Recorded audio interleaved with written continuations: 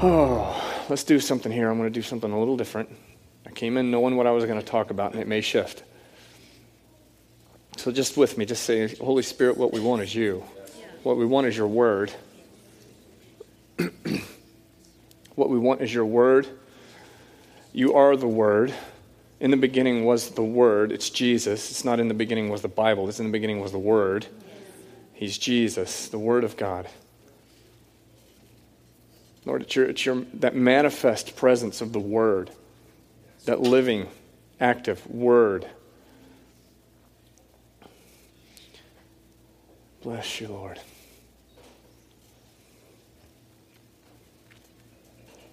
I feel like we're going to need to do some ministry here today.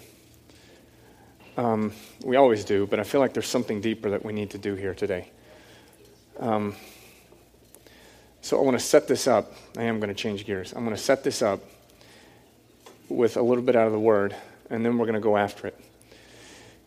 And just so you know what the target is the empowerment of people. That's the target this morning. It's the empowerment, the equipping, the filling of the Holy Spirit. There's a reason why we're called Acts 2 Church. It's when the baptism of the Holy Spirit came on people. And I believe people who either have not been baptized with the Holy Spirit or who have been, who need another filling of it, are going to get it today. Amen. Does this sound good to you guys? Amen. We need it. We need it. We are not going to be a true representation of Jesus in the earth until we have the fullness of the Spirit manifest on top of us, right? Mm-hmm. So, yes, Lord.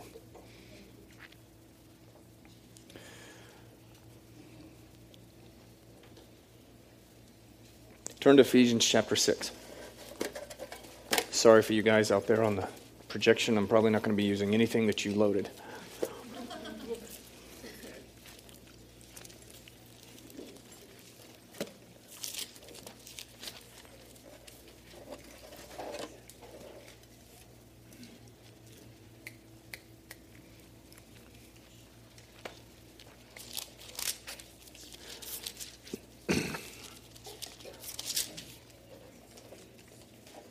Did I say Ephesians 6? That's not what I meant. I meant Romans 6. I'm going to try to get it together here, okay? Turn to Romans 6. I was just testing you, that's all.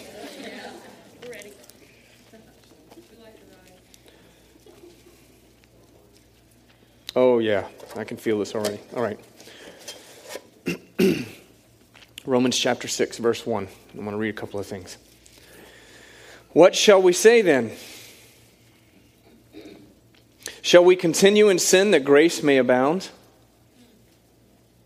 Now, this is all coming off of a chapter, last few chapters, where he's laying out this wonderful doctrinal dissertation on the work of Jesus, the fullness of Him. Christ died, and if Christ died, all died. This wonderful, beautiful grace entering into the picture. It's a wonderful thing. And he says, where sin abounded, grace did much more abound. Where sin was evident and flourishing, grace came in and went super and above beyond that. That's the language. But in society, in the church even, there's this thing creeping in that we can have sin going on and we can just go whatever because grace abounds. It's so unfortunate that it's like that, because what that reveals is we don't understand what grace is at all. Right. Grace is not a cover for sin. It is a resource for righteousness. It's a divine empowerment directly from heaven. It doesn't mean that we can get grace and then keep on sinning. It means then we get grace and we can look at sin and go, I'm no longer required to live like that. I don't have to live like that. Am I being clear on this? Because I am a grace preacher, and I don't think you can over-preach grace. I don't think you can. I don't think you can over-preach it. But part of preaching and understanding grace is recognizing that it is not a cover for sin. I've been teaching school the last 3 years. Anybody else in here teachers? Right? I know we got a couple. And if your students are required to turn in homework or assignments, have you ever heard it said that, well, if they didn't turn it in on time, we'll give them a little grace? Have you ever heard that? Do you use that? Anybody know what I'm talking about? Yes. Let me just say that that's where we get off, because that's not grace. That's called mercy. That's called mercy. You don't give grace for people to do the wrong thing and say that it's okay. I know this is simple, but I want us to understand because grace is such an important commodity of heaven that if we misuse it, we miss out on the fuller picture. So he's saying here, what shall we say then? Shall we continue in sin that grace may abound? Heck no. That's my translation. Certainly not. How shall we who died to sin live any longer in it? Or do you not know that as many of us as were, listen, baptized into Christ Jesus were baptized into his death? Therefore, we were buried with him through baptism into death, that just as Christ was raised from the dead by the glory of the Father, even so we also should walk in what? Newness of life. There is an example that needs to be given to the world around us on what life really looks like. And it's a newness of life. It's not a mundane. Jesus said, I came to bring you life and life more redundantly. No, that's not right. I came to bring you life and life more abundantly, right? There's a newness of life that we're baptized into. And I want to focus on this word baptized for a moment. Oh, thank God for the grace. Thank God for his grace. Thank God for his mercy. Thank God that they're new every morning. But understanding grace brings me into a growing, maturing position where I understand that I'm not obligated to live under sin anymore. Baptism. This picture of baptism itself. Buried with him through baptism into death, that just as Christ was raised from the dead by the glory of the Father, even so we also should walk in a newness of life. For if we have been united together in the likeness of his death, certainly we also shall be in the likeness of his resurrection. Resurrection power, new life, abundant life. Does this sound good to you guys? Okay. There's a baptism that happens. Anybody in here been baptized? Right? Let's see. We haven't done that in a while here because we don't have really a place to do it. We've got the fountain there. We're still trying to work out the deal with the alligator out there. That we can just maybe be a little uncomfortable. Baptism itself is not just something that we do because it's part of the religious thing that we do. Baptism is so important. As a matter of fact, it's so important that God, in his kindness and his mercy, he revealed it way back in Genesis. And when you get into Exodus, you guys read through Exodus, right? You understand what happened when the people of Israel, God calls Moses, says, Moses, go get my people. The plagues come, all this catastrophic stuff happens in Israel. And Israel is allowed to leave. Pharaoh says, you can leave now. And all they knew was that Moses had a command from the Father to go and worship him at the Mount Sinai. So when they're leaving Egypt, what happens? Everything's wonderful, everything's great. They get to a roadblock called the Red Sea, right? Everybody's tracking with me, right? Pharaoh shows back up. Oh, were there not graves in Egypt that we could die there? We're going to die here. Just, you know how it is with the Israelites, right? Always complaining about something. What happened at that point? God says, Moses, take your rod and your hand. Power and authority. Okay? These are pictures in Old Covenant that we have. Power and authority. He says, take your rod, your staff, and your hand. Hold them over the water. And as he did that, the water parted. And the people of Israel went through it. I know this is Sunday School 101, but do you recognize that that was the picture of baptism? That was baptism of us being delivered from bondage. And a picture of them going through the water was a release and a saying, when you go down into the water and you're buried into death, you come out in a newness of life. That's what happened in Exodus. When they go through the water, there was a baptism that happened with them. It's a picture, Old Testament picture, leading to something, a new covenant reality. Then they wander in the wilderness. They got 40 years of wandering in the wilderness. They get to the end of that, and they get to another river. The Jordan River. Right? You get to the Jordan River. At this point, Moses has died, and Joshua is now in charge. And something happens this time. They've got a river to cross and no way to cross it. Remember what happens this time? He says, take the priest, take the ark, go stand in the water. Remember, they didn't have the ark before. That was created in the wilderness. The presence of God, that important piece of furniture that had the presence of God resting on it, on the priest's shoulders. The priests take it, they stand in the water. As soon as they stand in the water, what happens? The water parts again. Why do we have that? Because there are two baptisms that are necessary for us as believers. There's the baptism where we're baptized into the body of Christ. We're identifying with his death, his burial, and his resurrection. You go down into the water, picture of burial. You come out, it's the picture of new life. And I love it. We need to baptize some people here. If you haven't been baptized, we just need to do it. We need to figure out a way to go do it, because I see the most miraculous things happen when people get baptized. It's phenomenal. The presence of God showing up. I've seen people come out of the water and they just start speaking in tongues. They don't even know what they're doing. Wonderful things start to happen. But I want us to understand there are two baptisms that we have in Scripture. You guys still tracking with me, right? There's the baptism in water, but there's another baptism called the baptism with the Holy Spirit. That baptism in the Jordan, that is the picture of them going through the Jordan, was them going into the Jordan and coming out into what? The promised land. The promised land is not an equivalent to heaven. Don't try to put the picture of the promised land as an equivalent to heaven. The promised land is what we're walking in right now. Please understand that. Because if it were heaven, then Moses wouldn't have died. Because Moses wasn't allowed into the promised land. It's not that he's not allowed into heaven. You see the picture. He was not allowed into the promised land. That's not heaven. The promised land is the life that we're living in now. Because remember, when they got into the land, the Lord said, I'm not going to destroy everybody in the land. I'm not going to destroy everybody in the land, because if I do that, the beast will grow so great that you won't be able to handle it. The promised land is what we live in right now. There are troubles and battles in front of us, aren't there? Right? There are tribes that were left in the promised land that were left to, listen to this, steward the land so that when the people came to a place where they could take it, it was ready for them to take it. Now, I'm trying to bring that picture into the reality of how we live this life right now. We live in this life where there's constant fights, there's constant battles, there's constant, something has to be warred after in order to achieve, right? That picture of going through the Jordan was the picture of the empowerment of the Holy Spirit. Turn over to John chapter 20 now. Everybody still with me? Yes. I'm putting this together as I go, so hopefully you guys can track with me here. But we're leading to something. John chapter 20,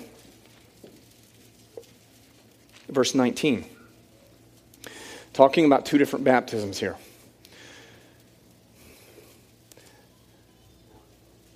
Holy Spirit, being baptized with the Holy Spirit, we need to understand that there's no formula for it, first of all. I want everybody to hear me clearly on this, because I'm laying some things out here, but I want to be very clear. There is no formula for being baptized with the Holy Spirit. But there is an absolute necessary that we get baptized with the Holy Spirit. It's a need that we get baptized with the Holy Spirit. I've had people ask me, because of certain theological backgrounds they grew up in, they believe that when you get saved, you get baptized with the Holy Spirit. Well, can you? Absolutely, because there's no formula to it. But we need to be baptized with the Holy Spirit. So we can't just make assumptions. I had somebody ask me one time, well, Andrew, do I have to be baptized with the Holy Spirit? And I said, you're looking at it all wrong. You don't have to. You get to. You don't have to do anything. You get to. There's no have to about anything. It's like with giving. It's like you don't have to give. You get to give. It's a completely different perspective in life. So with the Holy Spirit, there is a receiving of the Holy Spirit that happens at salvation. It's called the seal of the Holy Spirit. Ephesians talks about it and Corinthians talks about it. I'm not going to break that down right now, but I'm going to get to the more meaty stuff. When we get saved, there's a seal, there's a mark that is left on us that says this person does not belong to the devil, belongs to God. Amen. Have any of you ever gone into a grocery store and bought an article or an item that is so big it won't fit in the grocery bag? What will they do with it? They'll put a sticker on it. Why do they do that? They put a sticker on it so that when you walk out the door, an employee may see that and go, oh, they've purchased that. When you put your faith in Jesus Christ, there's a sticker that gets put on you. And you walk around this planet, and Satan knows that one belongs to God, right? Everybody's tracking with me, right? But there is still an absolute necessity that we get baptized with the Holy Spirit. Look at this in John chapter 20, verse 19. This is the same day at evening. Now, what he's saying here, this is Sunday night. This is the day of the resurrection. It's the first Sunday night church meeting, okay? It's day of the resurrection at night, okay?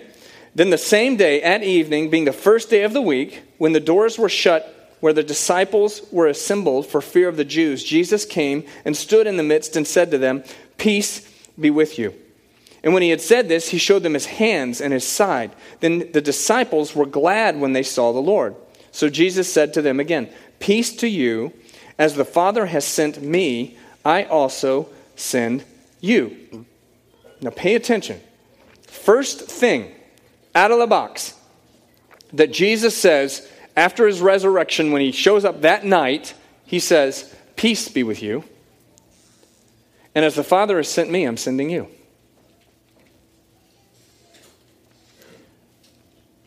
As he walks on the planet for the next 40 days, he talks to them about a lot of different things, but he gives them this thing called the Great Commission, right?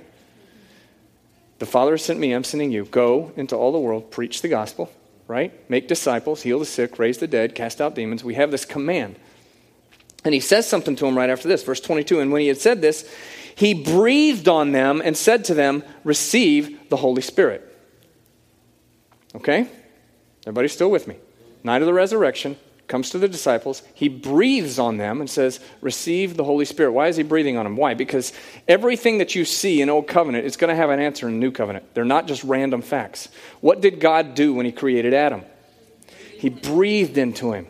Now, the old Adam and the old Adamic nature has been dealt with through the person of Jesus. His death, his burial, his resurrection.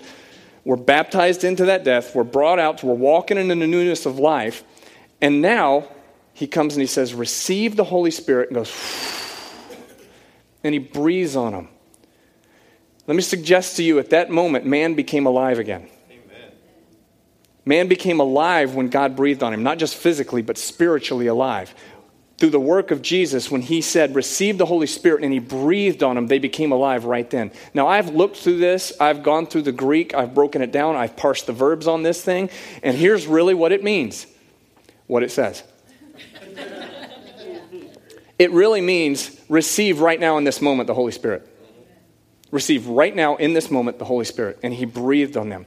But then he says, don't leave Jerusalem till you receive the promise of the Father. Is this making sense? It seems almost like he's talking two different things. It says he received the Holy Spirit, but he goes, don't leave Jerusalem until you get the promise of the Father, which is the Holy Spirit that I promised you. Well, wait a minute. Didn't you just breathe on us and give us Holy Spirit? What he did was he brought the Spirit back to a place of life to receive, to understand, to know. Remember what he said before he went to the cross? He goes, there's many things I want to share with you, but you can't get them. You're not going to understand them. Why? Their spirits were dead to it. That's why when Peter got the revelation and said, you're the Christ, the Son of the living God, he said, flesh and blood didn't reveal that to you, my Father in heaven did. That was one of those divine moments where the Spirit goes boom and comes down. Which, by the way, guys, this thing we do in the church of crying out for open heavens, it's already open. It's already open, right? It opened when Jesus was baptized. Look at it in Mark. The language in Mark is really graphic. When Jesus was baptized, it says the heavens were ripped apart, were torn apart. Heaven was open. Holy Spirit came down, landed on him. You know what? We never find any place in Scripture where they ever close. They don't. Let's don't pray for things. I know I'm throwing in a parenthetical reference here, but please bear with me. Don't start praying for things that we already have. Now, I know we do it in songs and stuff, and I'm not being nitpicky about it, but let's make sure that we're lining up with what Scripture is really talking about. So when he says to them that night of the resurrection, receive the Holy Spirit, and he breathed on them, everything went and came back. Their spirit man fully able to connect with the fullness of who God is. But he walks for the next 40 days, and he's saying to them, I want you to go and I want you to do this, but don't leave Jerusalem until you receive the Spirit, the power. You guys still tracking with me, right? Yes. There's two baptisms. There's the one baptism that identifies with him, death, burial, resurrection. There's another baptism that empowers us. The baptism of crossing the Jordan The baptism that we receive with the Holy Spirit is the power that we need in order to go into the promised land and defeat the very thing that stands in front of us.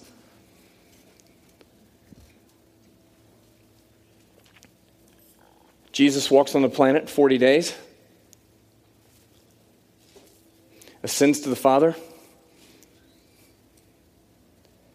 Angels show up and ask probably one of the most stupid questions I've ever heard an angel ask. Looking at the disciples, and they go, "Why are you staring up into heaven?" Are you kidding me? Dude was God, died, rose from the dead, walked around us for 40 days, did all kinds of miracles, and he goes up into heaven, and you're asking me, why am I looking up into heaven?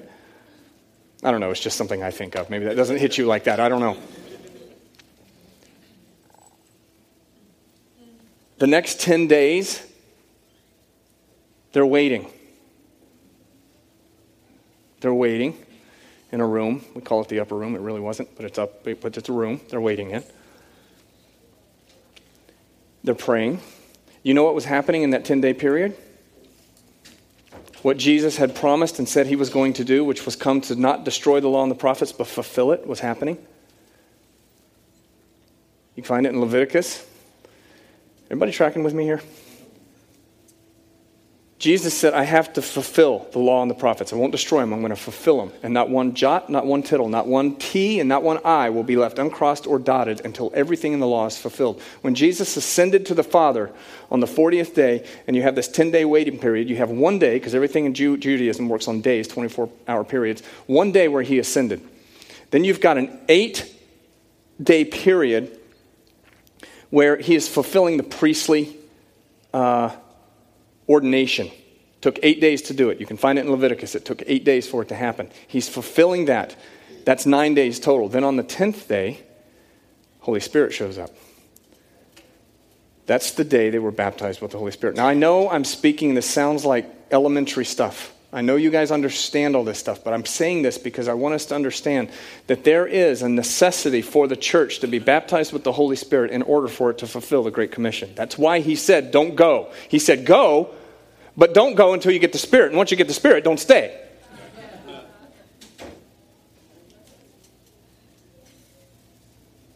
They couldn't leave until they got the empowerment to do it. They couldn't take the promised land until they had gone through the baptism with the Holy Spirit to empower them and say, now you can take the land that's in front of you. I hope this is making sense and it's connecting. I feel like I felt it during worship this morning. There is something that we need. It's the baptism with the Holy Spirit. It's the empowering of the Spirit in our lives. Now, some might say, well, I've been baptized with the Holy Spirit. And Catherine, I thank you so much that you even talked about that. And that was the catalyst for me. Because what was happening was your kids were getting filled with the Spirit right there. And it's marked with joy. Isn't it wonderful? It's just beautiful. It's a wonderful thing. We think that being baptized with the Holy Spirit is marked by tongues. That could not be more wrong than anything. It never says anywhere in Scripture that when you receive the Spirit, you will receive tongues. It doesn't. What does it say? Acts 1:8. When the Spirit comes upon you, you will receive what? Power. Power. Dunamis is what the Greek word is. It's where we get the word dynamite. You get dynamite when the Spirit comes on you. Come on, this is good news. All you guys in here like to see things blow up? Yeah. Yeah. Look at it like this.